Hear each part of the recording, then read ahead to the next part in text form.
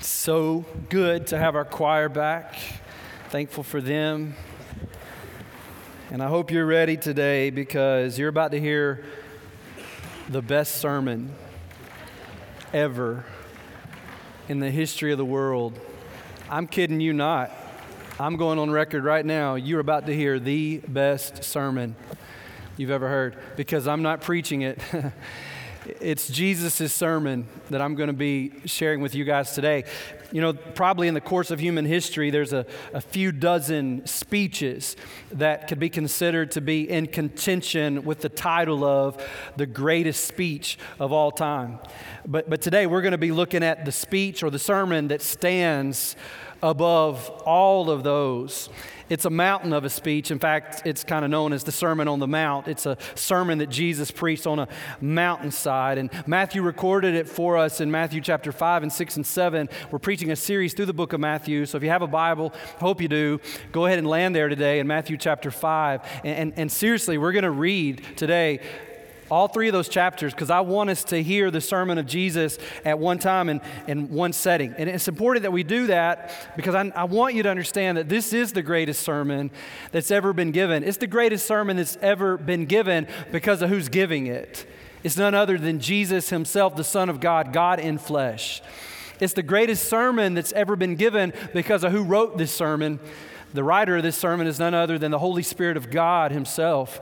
And this is the greatest sermon that's ever been given because of the one that it's intended to bring honor and glory to, which is God the Father himself. There has never been another speech in all of the history of mankind that is more massively and epically important as this one that we're going to be looking at today. And certainly there's been some great speeches and great speech givers, you know, Washington and Lincoln and Roosevelt and Kennedy and King and Socrates and Cicero and Wilberforce and Gandhi. So many great sermons that were delivered, important speeches delivered by important men at important times. And there's other great speeches that we find in the Bible from other great people, right? Like Joshua and Stephen and Paul. But all the important speeches given by all the important men about all the important things at all the important times in human history, the sum total of all them are mere babblings of toddlers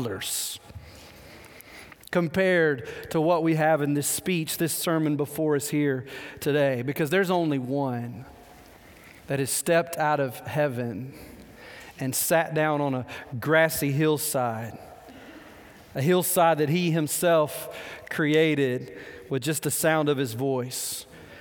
Only one who stepped out of heaven into our world that sin and Satan had broken. And he sat there 2,000 years ago in that region of Zebulun and Naphtali. And Jesus, the Son of God, God in flesh, he sat down. And don't miss that. That's a big deal because when a rabbi sits down, he's sending a message. When a rabbi sits down, he's saying, I'm about to speak with authority.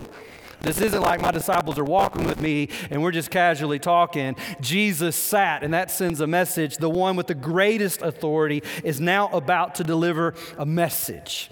And I've been in the presence of a U.S. president delivering a speech. And man, that's a pretty great thing to get to experience. But I'm telling you, that is trivial.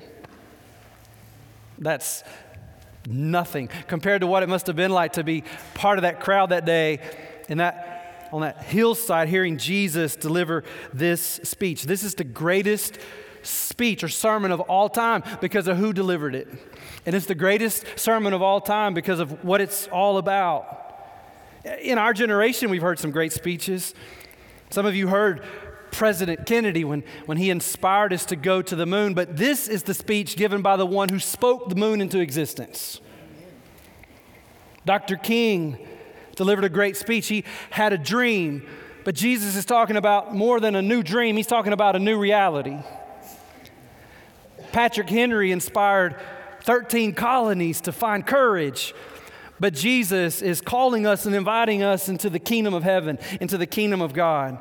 This Sermon on the Mount, this speech of Jesus is the King of Kings giving his kingdom manifesto. And there's almost a universal recognition, even by people who aren't followers of Jesus, people who don't even claim to be a Christian.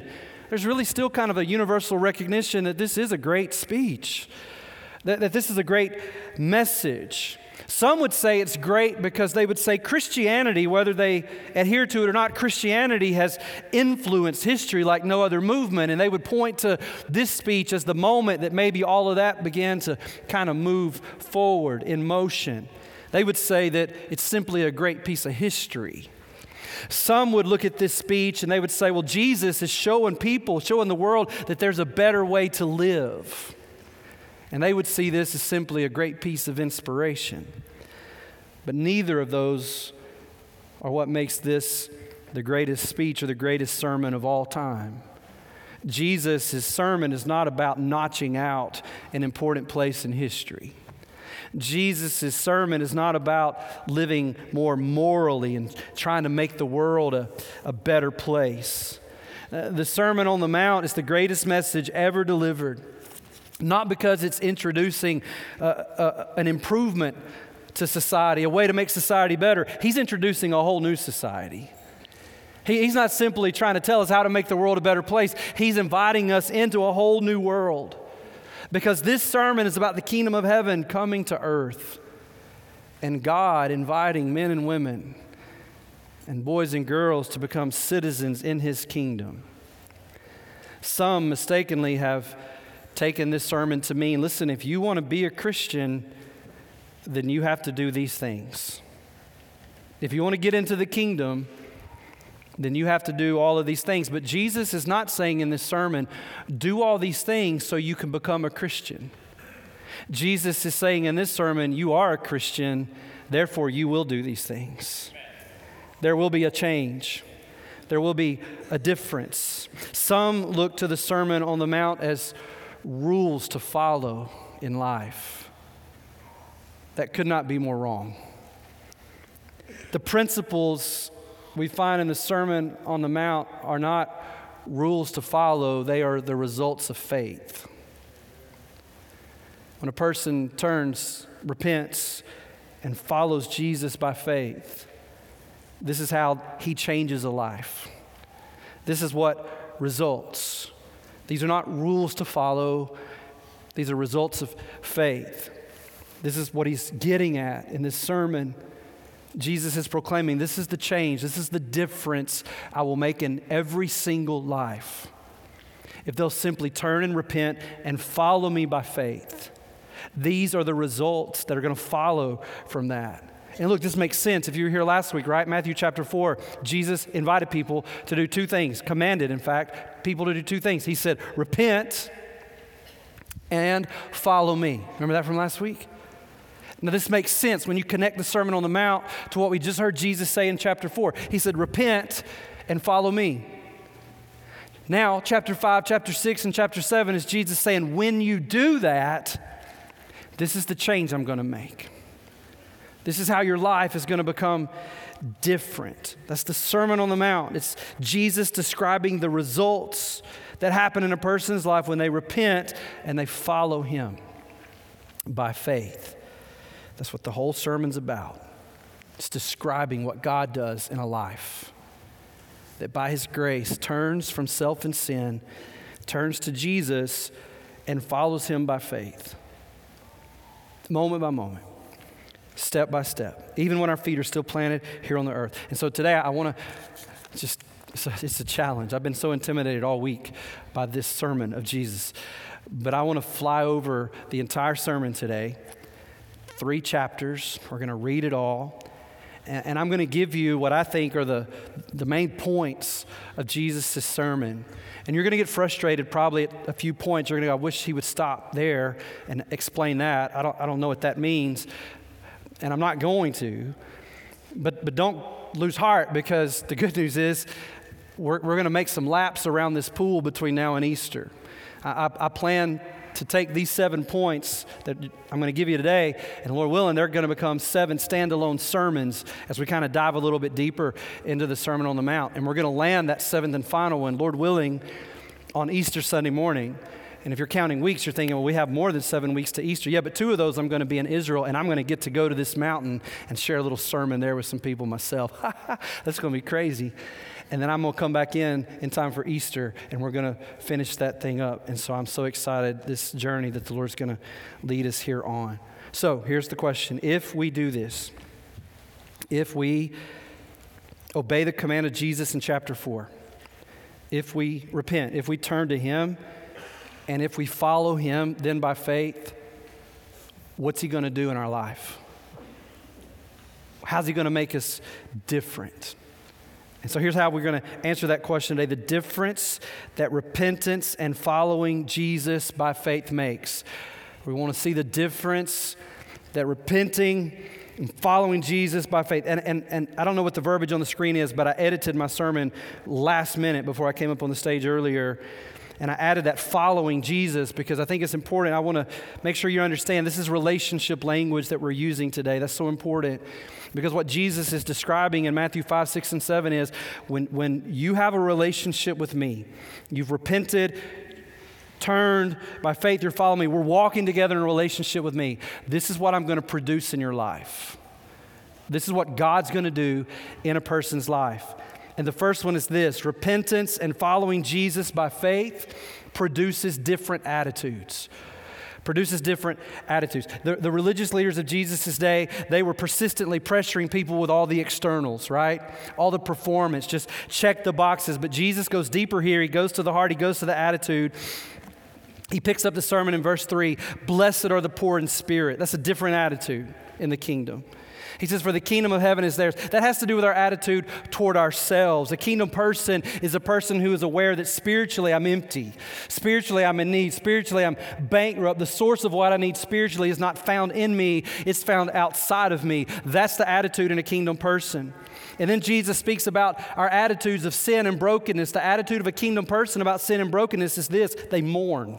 Jesus said, blessed are those who mourn. They're grieved by the brokenness. They're grieved by the sin. And Jesus says they will be comforted.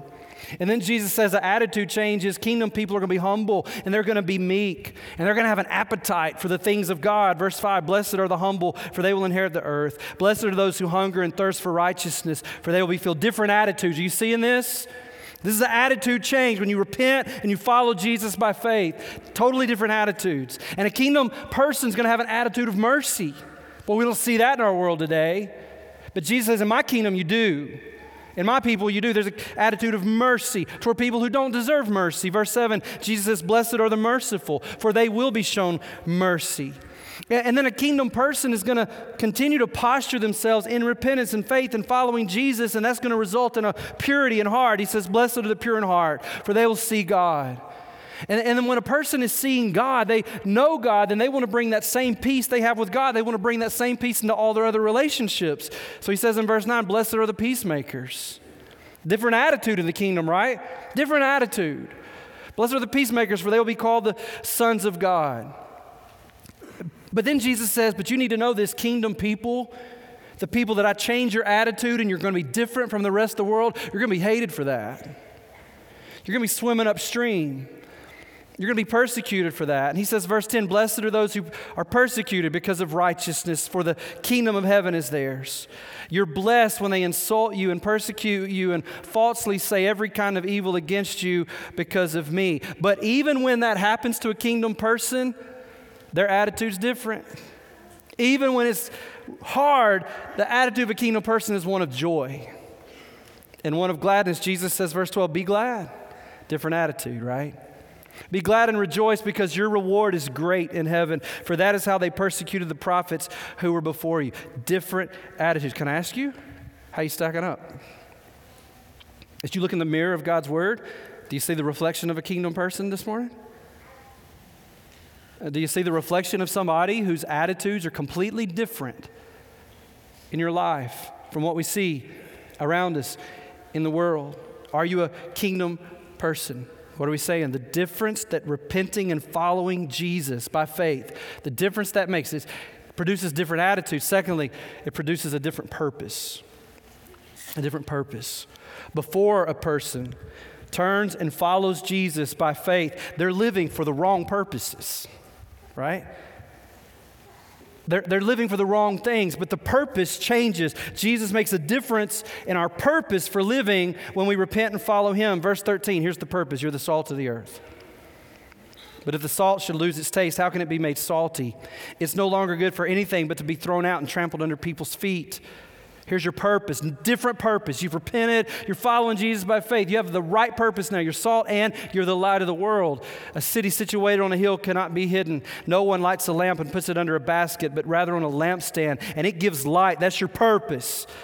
You give light to all who are in the house. In the same way, here's your purpose. Let your light shine before others so that they may see your good works. Here's your purpose. And give glory to your Father who is in heaven.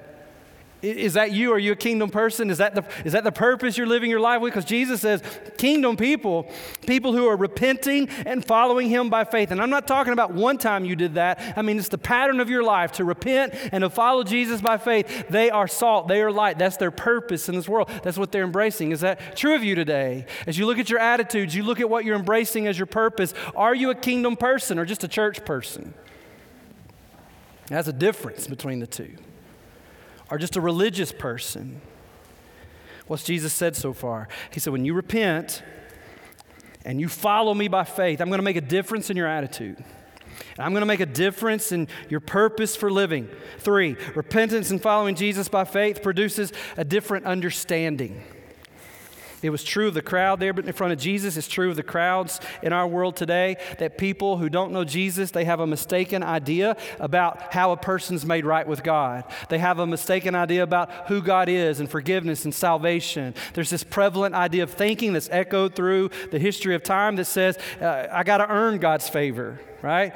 I got to do something to achieve it. I got to do something to deserve it. But Jesus says kingdom people have a totally different understanding about righteousness and the way to be right with God. Here's what Jesus says, verse 17. Don't think that I came to abolish the law. Don't think that I'm just pulling back the rules and going, everybody's in. It's not what you're thinking. He says, don't think that way. Different way of understanding. Don't think I came to abolish the law or the prophets. I did not come to abolish, but to fulfill. For truly I tell you, until heaven and earth pass away, not the smallest letter or one stroke of a letter will pass away from the law until all things are accomplished. Therefore, whoever breaks one of the least of these commands and teaches others to do the same will be called least in the kingdom of heaven. But whoever does and teaches these commands will be called great in the kingdom of heaven. For I tell you, unless your righteousness surpasses that of the scribes and Pharisees, you will never get into the kingdom of heaven. And Jesus is this masterful preacher, and he sort of leaves them hanging there. Because he just said, unless you got more righteousness than the professional religious people, you're not getting in. And he leaves them right there. Now, he's going to circle back around and give an answer to that later on, but right now he wants them to feel like, uh-oh. Repentance and following Jesus by faith. What are we saying? It produces different attitudes. Is that true of you? It produces an embracing of a different purpose. Is that true of you? It embraces a different understanding of God and how to be made right with God. Number 4, repentance and following Jesus by faith produces different standards. Produces different standards. Human standards always point to the externals, right? Just meet expectations. Just don't break the law. Just follows the societal norms and expectations. It's all about the outside. But kingdom people live by a totally different set of standards. And what Jesus is about to do is he's about to give a handful of illustrations to tell us what he's talking about. There's a different standard now in his kingdom. When you repent, you follow Jesus by faith, your standards are going to be incredibly different. Watch. He says, you've heard that it was said to our ancestors, do not murder. That was the standard. And whoever murders will be subject to judgment. But I tell you, every time you hear Jesus say, but I tell you, it's Jesus going, but a different standard's here now in my kingdom. You've heard, but I'm telling you there's a different standard now. When you repent and you follow me, different standard. But I tell you, everyone who is angry with his brother or sister will be subject to judgment. Whoever insults his brother or sister will be subject to the court. Whoever says you fool will be subject to hellfire. So if you're offering your gift on the altar and there you remember that your brother or sister has something against you, leave your gift there in front of the altar. First go and be reconciled with your brother or sister and then come and offer your gift. Reach a settlement quickly quickly with your adversary while you're on the way with him to the court, or your adversary will hand you over to the judge, and the judge to the officer, and you'll be thrown into prison. Truly, I tell you, you will never get out of there until you've paid the last penny. Another illustration. Different standard. You've heard that it was said, do not commit adultery. Jesus says, but I tell you, different standard in the kingdom. Everyone who looks at a woman lustfully has already committed adultery with her in his heart. If your right eye causes you to sin, gouge it out, throw it away. For it's better that you lose one of the parts of your body than for your whole body to be thrown into hell. And if your right hand causes you to sin, cut it off and throw it away. For it's better that you lose one of the parts of your body than for your whole body to go into hell. It was also said, whoever divorces his wife must give her a written notice of divorce. That was the standard, but Jesus says, but I tell you, there's a different standard. Everyone who divorces his wife, except in the case of sexual immorality, causes her to commit adultery. And whoever marries a divorced woman commits adultery. Another illustration of the different standard. Again, you've heard that it was said to our ancestors, you must not break your oath, but you must keep your oaths to the Lord. But I tell you, Jesus says, we're talking about truth. I got a different standard in my kingdom. I tell you, don't take an oath at all, either by heaven because it's God's throne, or by the earth because it's his footstool, or by Jerusalem because it's the city of the great king. Do not swear by your head because you cannot make a single hair white or black, but let your yes mean yes and your no mean no. Anything more than this is from the evil one. Another illustration of different standard. You've heard that it was said, an eye for an eye and a tooth for a tooth. Jesus said that was your standard of justice, but in my kingdom there's a different standard. But I tell you, don't resist an evildoer. On the contrary, if anyone slaps you on the right cheek, turn the other to him also. As for the one who wants to sue you and take away your shirt, let him have your coat as well. And if anyone forces you to go 1 mile, go with him 2.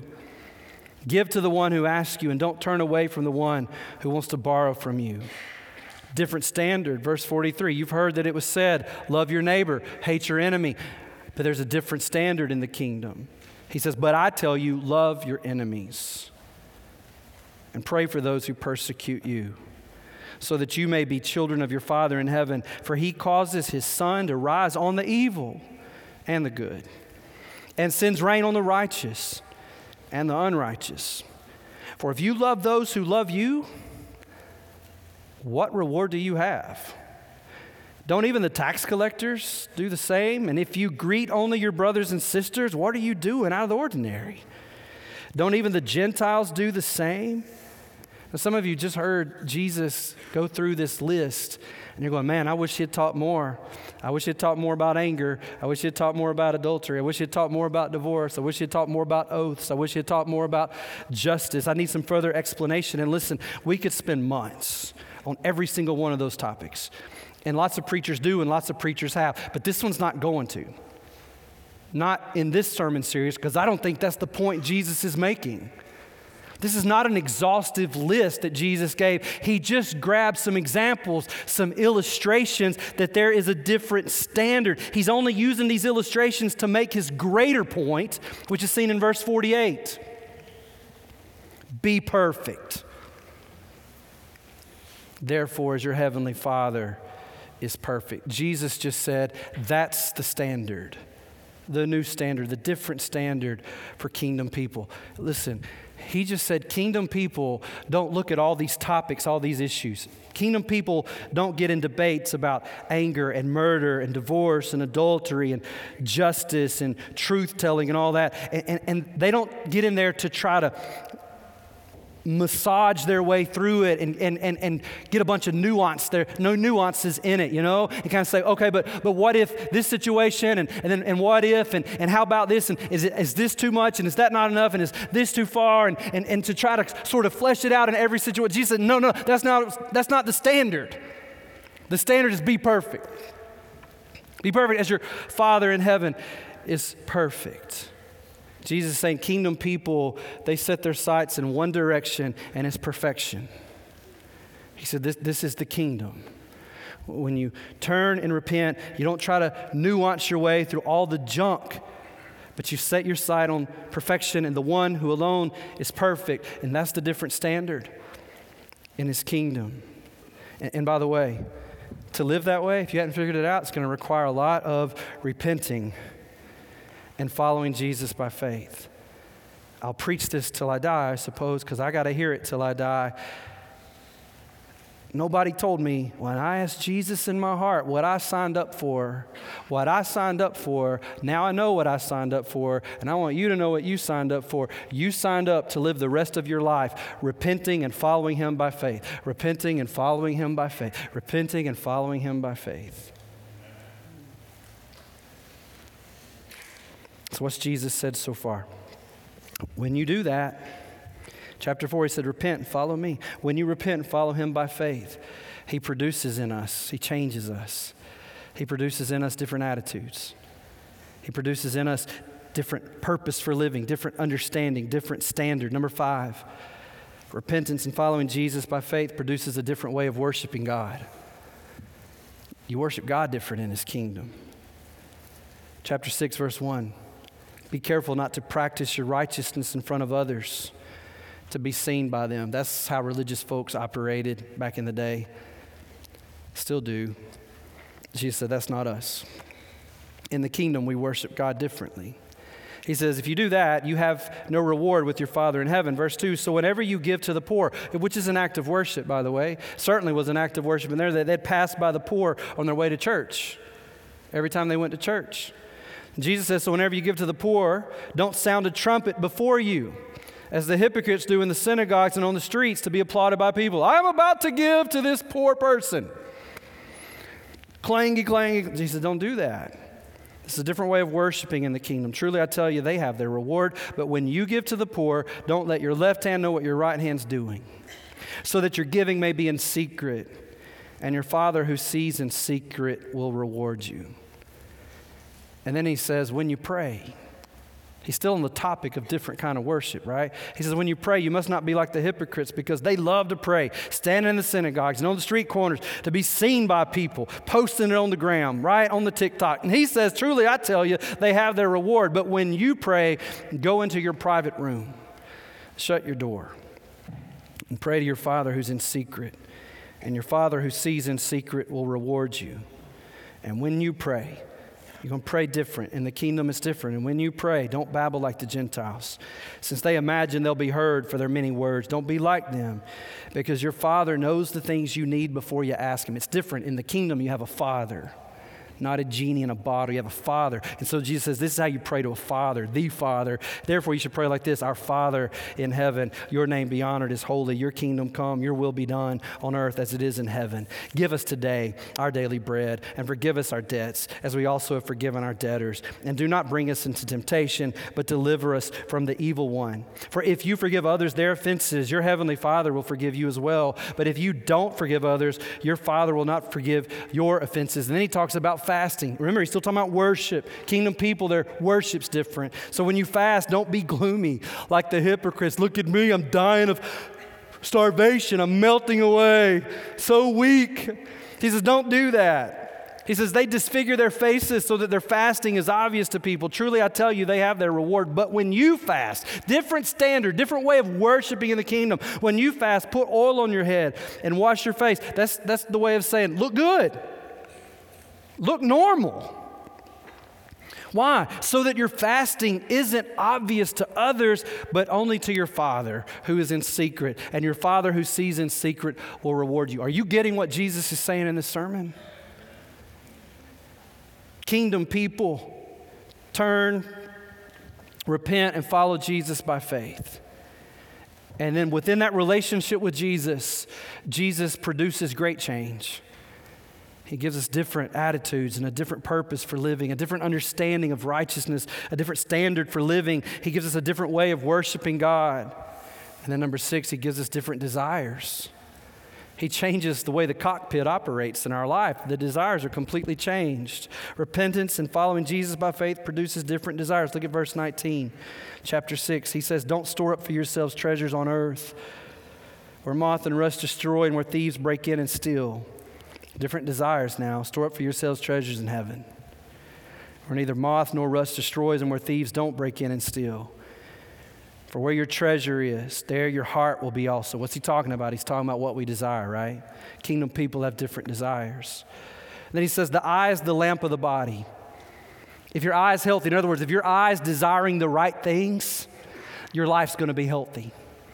But if your eye is desiring things that are not right, they're not consistent with the kingdom of God, it's going downhill. But if your eye is bad, your whole body will be full of darkness. So if the light within you is darkness, how deep is that darkness? What's he talking about? He's talking about different desires in kingdom people. In the kingdom of God, you can't serve two masters. Since either he'll hate one and love the other, or he'll be devoted to one and despise the other. You cannot serve both God and money. What's he talking about? He's talking about kingdom people have different desires. Therefore, I tell you, he says, don't worry about your life, what you will eat or what you'll drink, or about your body, what you'll wear. Isn't life more than food and the body more than clothing? Different desires. You're not all about that stuff anymore. Consider the birds of the sky. They don't sow or reap or gather into barns, yet your heavenly Father feeds them. Aren't you worth more than they? Can any of you add one moment to his lifespan by worrying? And why do you worry about clothes? Observe how the wildflowers of the field grow. They don't labor or spin thread. Yet I tell you that not even Solomon in all his splendor was adorned like one of these. If that's how God clothes the grass of the field, which is here today and thrown in the furnace tomorrow, won't he do much more for you, you of little faith? You don't have to worry about that. You don't have to obsess with that. That doesn't have to be your desire anymore. So don't worry saying, what are we going to eat? What are we going to drink? What are we going to wear? For the Gentiles eagerly seek all those things, and your heavenly Father knows that you need them. And then Jesus says, your desires in the kingdom are going to be different. You're not going to be worried about all that stuff. You know what your desire is going to be for? The kingdom and the king. Next verse. But seek first the kingdom of God and his righteousness, and all these things will be provided for you. Therefore, don't worry about tomorrow, because tomorrow will worry about itself. Each day has enough trouble of its own. He changes our desires. And there's one more thing he's speaking to here, I think, is that we all kind of have this desire sometimes to feel superior to the people around us. It's not just about desiring stuff, but we want to desire superiority.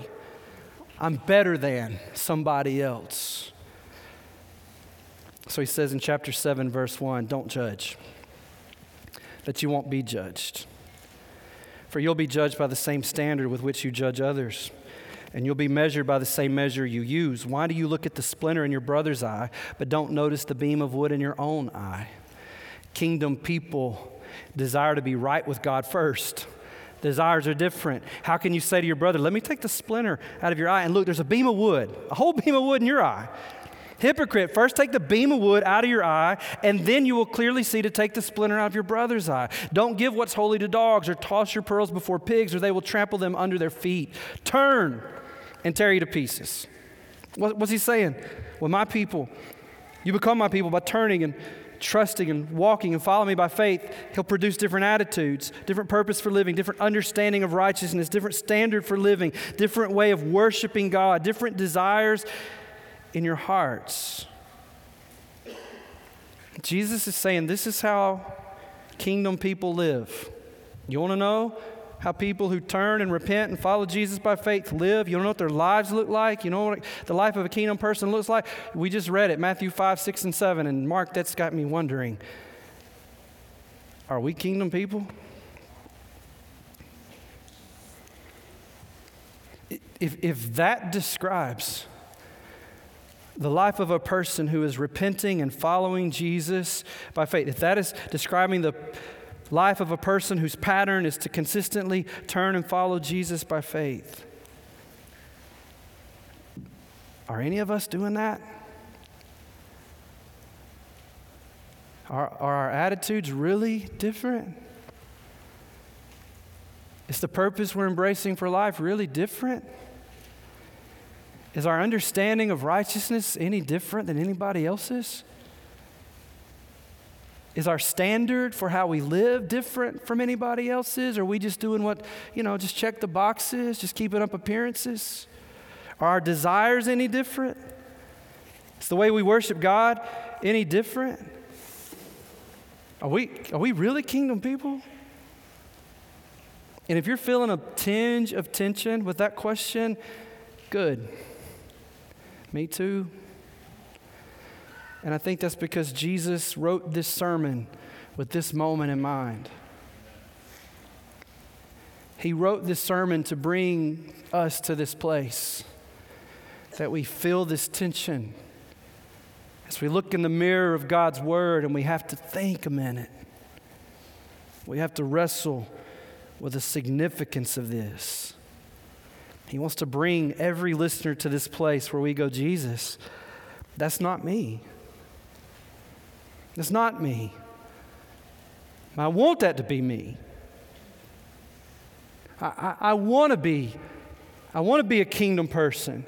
I want my life to be different. I want that to be me. Jesus wants to bring that out in us so that today we fall at His feet and go, Jesus, I need you. Because I've been checking the boxes and I've been doing the stuff and I'm still not that way. So I'm at the end of myself today and I'm at the beginning of you. I'm at your feet and I'm saying, Jesus, would you do this in my life here today? What do I need to do? Jesus, what do I need to do? And Jesus has his 7th point of his sermon and he says, here's what you need to do. Here's the invitation. Jesus, like all good preachers, has an invitation at the end of his sermon. He says, here's how you get in the kingdom. And here's how you live in the kingdom. And here's how you become different in the kingdom. How, Jesus? Verse 7, ask.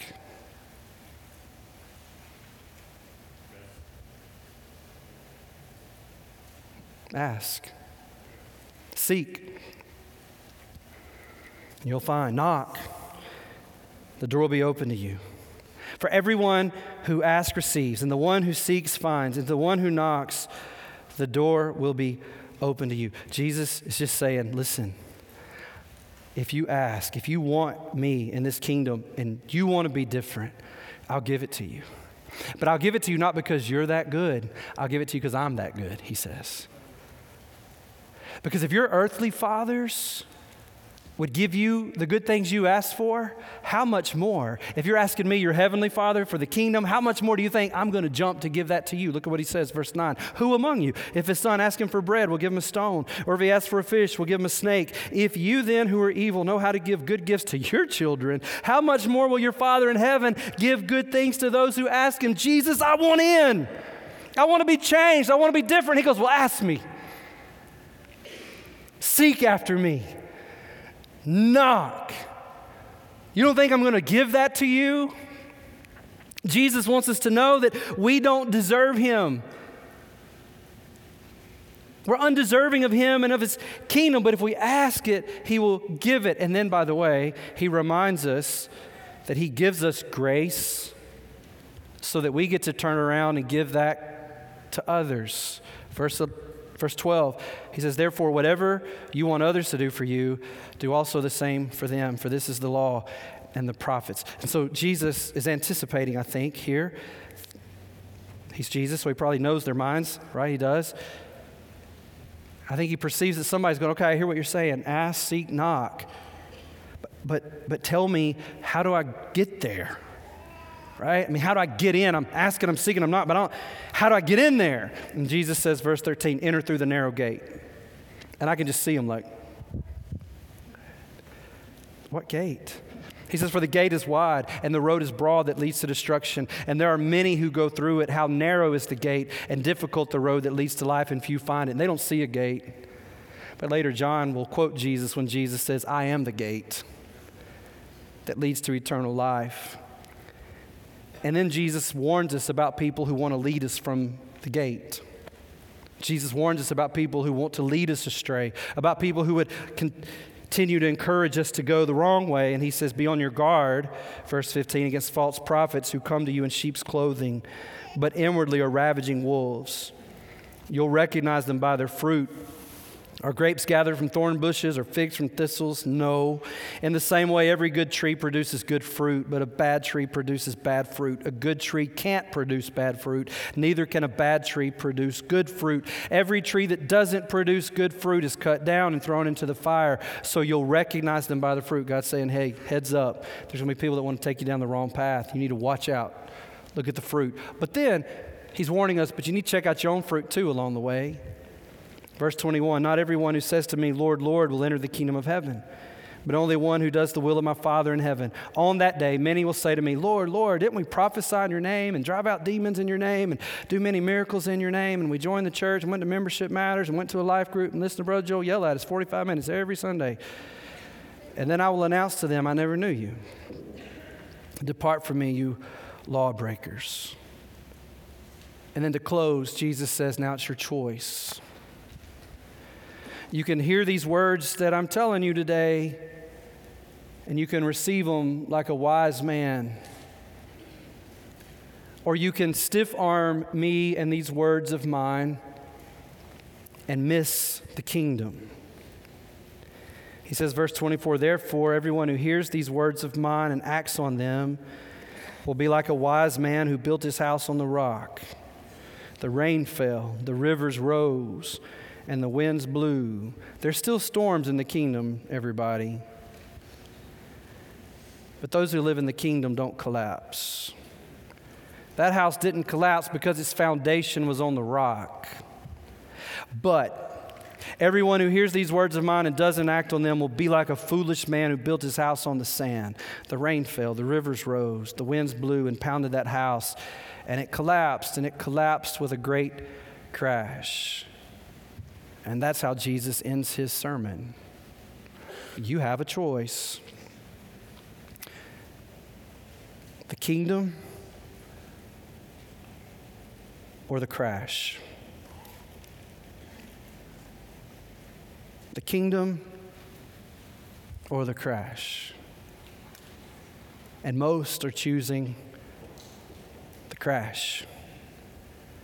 But he's offering us the kingdom and the king with it.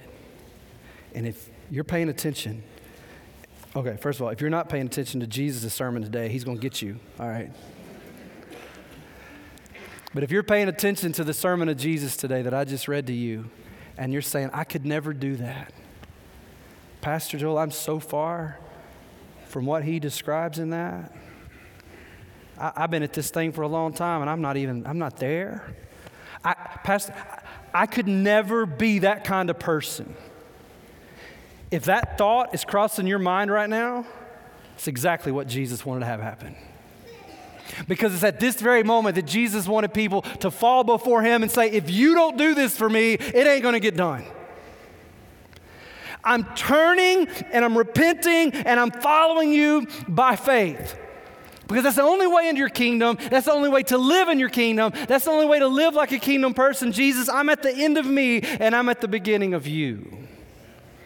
It's exactly the response he's aiming for. He wants to live in you and through you. Paul said, it's no longer I who live, but it's Christ who lives in me.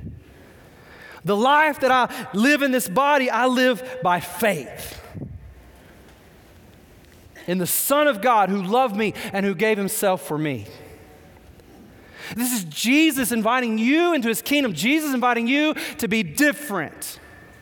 And he's saying to you, I want to move into your neighborhood. And I want to walk your streets. And I want to shop in your stores. And I want to eat in your house. And I want to sit around your fire pit. My kingdom come. My will be done on earth as it is in heaven. And this is not a moment to bow up and say, I can do it. This is a moment to bow down and say, I can't do it. But Jesus, you can. And here's a life that you can do it through. So God, we recognize our need today. God, if nothing else happens today, may we recognize our desperate need for you.